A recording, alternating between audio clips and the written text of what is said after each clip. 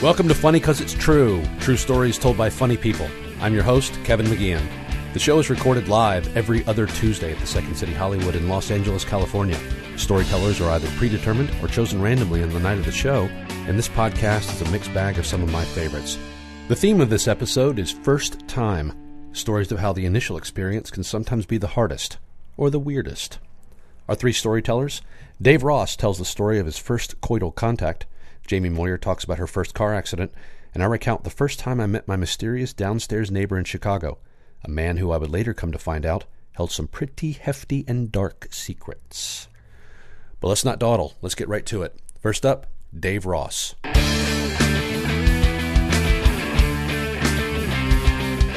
right, this is the story of the first time I had sex. But it's also the story of the first time a friend really backed me up. The story of the first time I stole from my parents. And the story of the first time I saw a guy get whipped in the nuts with a leather belt. So, here we go. I was a super reserved kid in high school. I sat at the girls' table. You know what I mean? I did. I had a huge backpack. I was one of those kids. Yeah.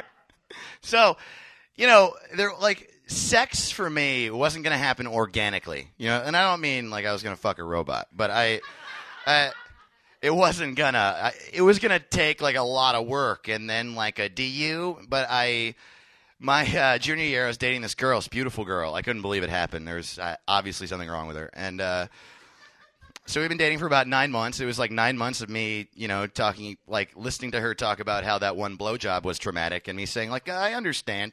And and then finally we had a talk. I'm like, do you want to have sex? And she was like, yeah, do you? And I was like, here we go. But I wasn't and not even now am I here we go. Every time I have sex, here we go. Okay. All right, put the cuffs on. But her parents and my parents are both really, really strict, so we had to hatch a plan. And here was the plan. My friend James would pick us up at our respective houses. He would distract my mother, who loved him, while I stole my parents' tent from the attic. Then we would go pick her up on our way to a movie, and he would drop us off. The first part works great. He comes over. My mom loves him. I go up. I steal the tent, put it in his trunk. Later, Mom. Then we go to her place. And her dad is exactly the kind of dad that I want to be. If I had a daughter, I want to be him. But at the time, it was horrifying.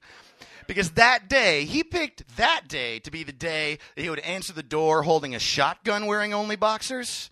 Come on in. It was fucking nuts. So I'm like, oh, God, he knows what I'm going to do. So we go in, and I have to talk to him for a minute, and I'm nervous, but we get through it. We leave with James. Yeah, we're going to see this movie. Bye-bye. James drops Jen and I off in the woods behind my old middle school, where we set up a tent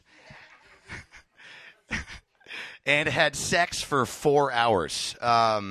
And I go like this because we had sex for 4 hours. We had sex twice with one orgasm between the two of us. It was me, not to brag.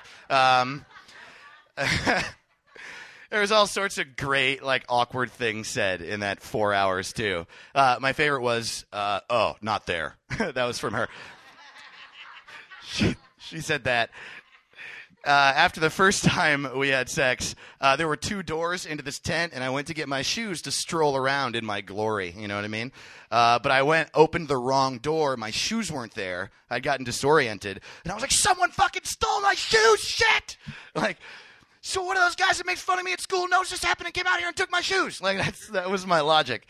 And then a few minutes after that, she said to me, we don't have to do that again, do we? And I was like, yes. Or really what I said was, if you don't want to, and then we did. So anyway, it was sex. It was fun. You know what I mean? First time's always awkward, I would imagine. I only had one first time. But then we backed the tent up, walked down to the side of Lakeshore Road, James was there right on time, picked us up, drove us back to her place, and we walked in. Immediately upon walking in, I realized that Jen and I have muddy feet, and James doesn't. So, and now, like, there are myriad explanations for this. You know what I mean? Like, I could have come up with anything. You know, we could have, like, we were in love, we were puddle jumping. But I had just had sex with her dad's daughter, so I was just like, he knows! And I'm, like, standing there freaking out, and he brings it up immediately. We're standing in the kitchen. He says, hey, why do you guys have muddy footprints? And James, being an amazing person, looks over and notices that I'm freaking out. I don't say anything. I'm just like, make it stop, make it stop. And he's just staring at me. Why do you have muddy footprints? He didn't think it was a big deal. So James, to save my life, just calls him an asshole. Hey, asshole! Like that. And Jen's father, who is a very funny person, took off his belt to fake snap it, to like, I'm going to get you or something. But then he just whipped him right in the nuts. He just, boom, right in the nuts. Like, ah! James crumbled to the floor. I picked him up, carried him away, and my life was saved. So I go into school the next day, which is Monday, thinking like, you know, I'm 17, like everyone's going to know. I'm the coolest kid in school now. But 8 periods go by, no one asked me if I've had sex that weekend. I was like, what the fuck? Are you serious? What's the point of having sex if no one knows, you know? I go down into the lunchroom before the end of school, and this bully who'd been kicking my ass that year just pushes me into the lockers, and he's like, where are you going, faggot? And James, like a white knight, dives over my shoulder and says, yo, back off, dude. Dave had sex. It was amazing. Thank you so much. I'm Dave Ross. Next up, Jamie Moyer. Hi, everybody. Okay, this is the story of the first time I was in a car accident, and also what I think of anytime I hear a Tony, Tony, Tony song. Okay, so I graduated from high school when I was 17, and, you know, I've heard tell that people get cars when they're teenagers, and so I was lobbying for one pretty bad, and so my parents, of which I have 4, because they're divorced and remarried, pooled together their money and bought me a $900 1987 2-door burgundy inside and out Chevy stick shift. And it was fugly. But I was so happy to have a car, you know, I thought that was just really cool of them. But it was not a cute car. So I had it, and I drove it for maybe 2 months. And in August, I was going down to CCS in Detroit taking art classes. And I was driving on I-94, and the following occurred.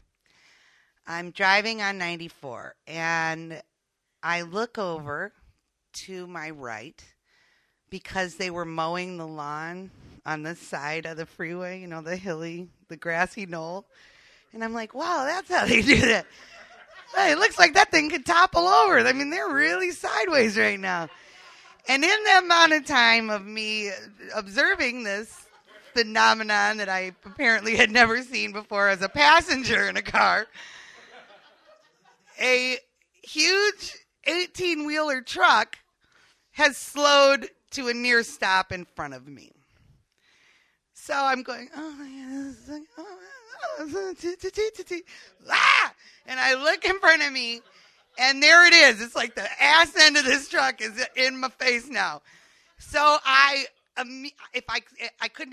tried to slam on the brakes. It wouldn't have made it. So I immediately swerved into the fast lane. Had there been a car in the fast lane, I would have been dead. There was not. But as I got in the fast lane, then I panicked and slammed on the brakes. The impact of slamming on the brakes threw the car into the truck. Between the wheels. Like in the middle of this motherfucking thing. The impact of hitting the truck, it happened so fast, but it was like up towards the front wheels. The impact of hitting the truck thrust the car over this way into the median, where the left two front wheels and back wheels rode up on the, the little cement divider, and the car flips over onto its roof.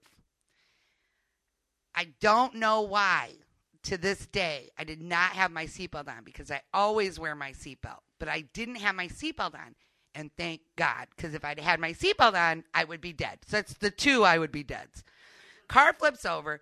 I'm laying in the car like this, but this under me is the roof of the car, right? So I'm like flat. All the windows have smashed. Every window in the car is smashed now.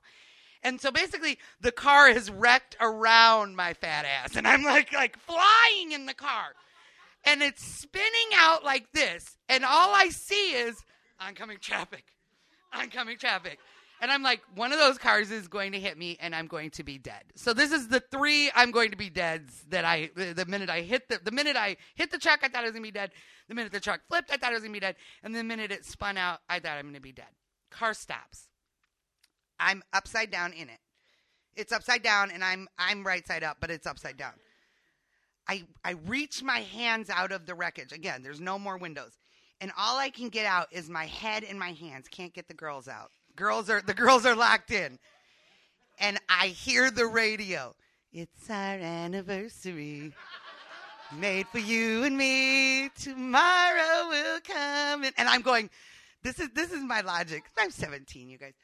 I go, the car is still on. It's going to blow up, and I'm going to be dead. Car is going to catch on fire. Radio still on. Engine still on. Car blow up. Die. Jamie died. So this lady has pulled off on the side. Now, mind you, all the other traffic is at a standstill looking at the car. The truck has pulled over here. Lady over here. Are you okay? Me. Help me, please. Which, now I can say it as a joke, but I was like, help me, please, like crying, like so scared. So she comes over and tries to pull my arm. She can't get me out. She starts yelling at the other cars, help this girl, what's wrong with you? And they're all sitting there like, people are scared, they don't want to get AIDS, they're afraid to break your neck, whatever. They're like, I don't want to touch her. She's like, help this girl, what the hell's wrong with you? She starts screaming at this, the lady's like a fucking angel. So the guys all get out of the car, and they are ripping the door up. They pull me out of the car. And they rip the door up, and I basically crawl out of the car. Impact of the crash, or somehow my shoes are gone. I've lost my shoes. I run over to her, and I just hug her. I get blood all over her. I have a huge gash in my head, and I'm like, thank you. I'm hugging her. I'm hugging her. Thank you. The ambulance comes. They take me to the hospital. And I had to get just 12 stitches in the back of my head, and I had to get my eyes flushed because of all the broken glass and dirt, which, by the way, if you ever get glass in your eyes, don't rub them because you can make yourself blind. I knew this because of a young girl I once knew, so don't ever rub your eyes. So I didn't touch my own eyes. Two things. Prologue? Epilogue. Damn it. I fuck that up every time. 2 things. Number 1.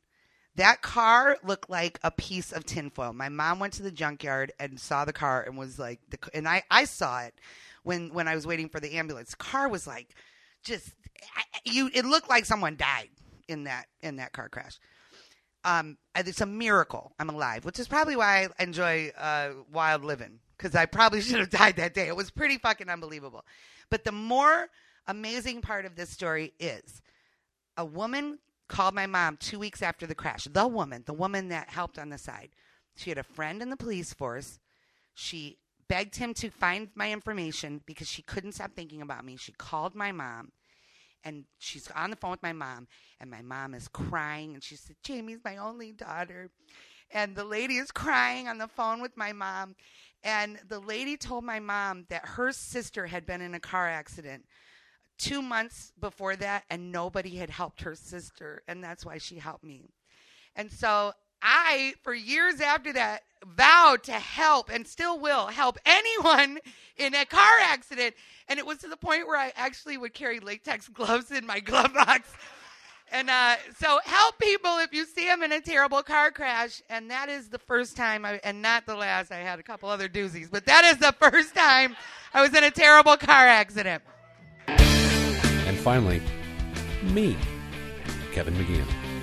For about 18 months, starting in 2004, one of my best friends, Mark Warzek, and I lived together in an apartment in Chicago. And for that entire 18 months, we were embroiled in a mystery that both of us were determined to figure out. And it was no one else cared except us. But we would talk about it a lot. When we got home at night, we would talk about new clues that we had gathered and try to figure out what this whole thing was. And what we were missing was the one piece of the puzzle, that one thing that would pretty much explain everything that we needed to know. And much like most mysteries, once you get that final piece, it's always, oh, of course. That makes sense. So here's what happened. We moved in this apartment. It was a 2-flat in Chicago, and we lived upstairs, and our landlord lived downstairs, and it was a woman named Elizabeth, a plump lady in her 60s, somewhat pleasant, not always. And the first day that we moved in, she said to us, have you guys met Larry? And we said no. She goes, well, if Larry ever gives you any trouble, you let me know immediately. And we asked, obviously, the most appropriate follow-up question, who's Larry?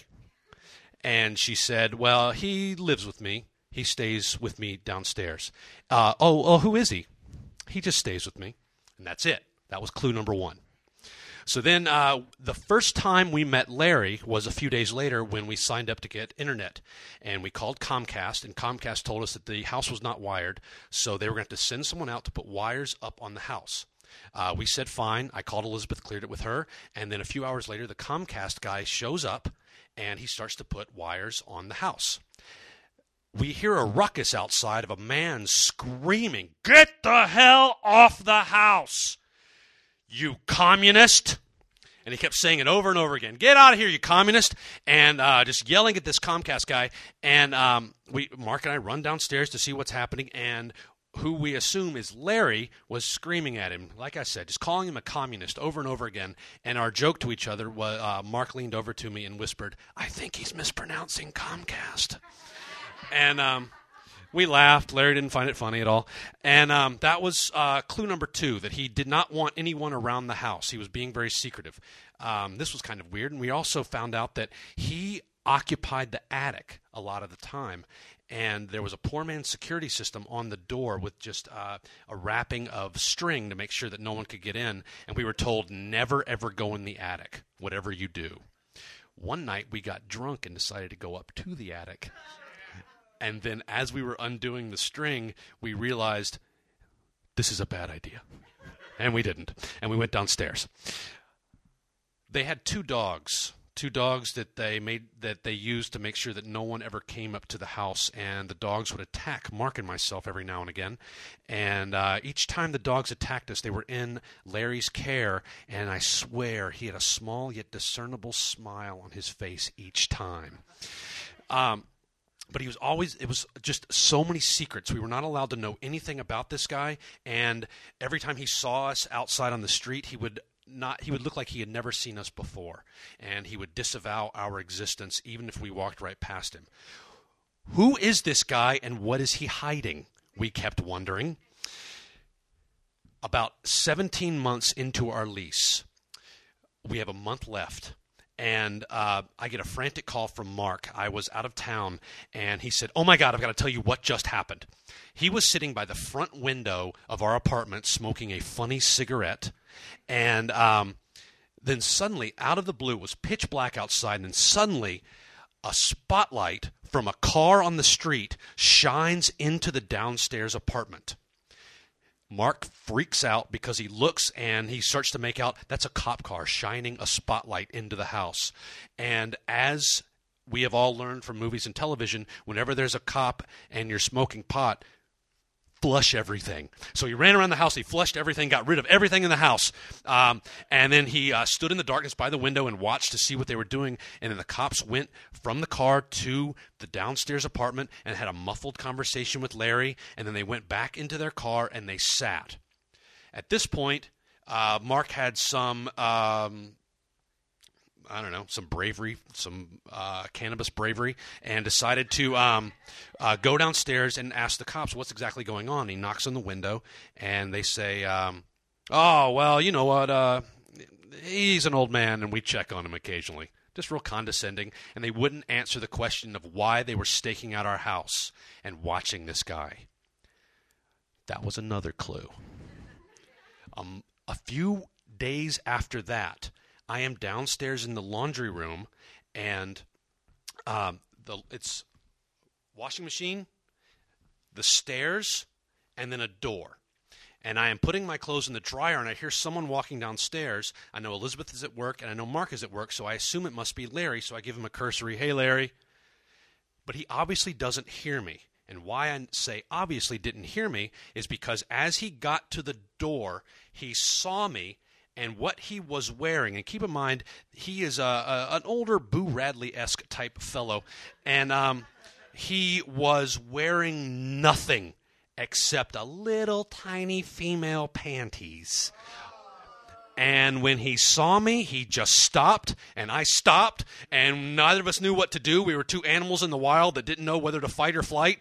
And then suddenly he just jumped behind the door, and I jumped behind the washing machine, and after about 15 seconds, he got the bravery and walked back upstairs. Who is this guy, and what is he hiding? The answer came a week later when a friend of mine went to a fair with his girlfriend, and they lived in the neighborhood with us, and they typed our zip code into a computer, and they found out something very interesting. Larry was a convicted sex offender specializing in child pornography. Oh, of course. That makes perfect sense. Thank you. That's it. That's our show. Special thanks to our storytellers, Dave Ross and Jamie Moyer. Also thanks to Josh Callahan, Mark Warzeka, the Second City Hollywood, and the Comedy Podcast Network for producing the show. If you would ever like to see the live show, Funny 'Cause It's True is every other Tuesday at 10 p.m. at the Second City Hollywood, located on beautiful and mildly scary Hollywood Boulevard. Funny 'Cause It's True is on Facebook at facebook.com/funnycauseitstrue. So come out to the live show, sign up, and you may get chosen to tell a true story on stage. And from there, get chosen to be on the podcast. My name is Kevin McGeehan. Thanks for listening. For more funny stuff for your eyes and ears, go to ComedyPodcastNetwork.com.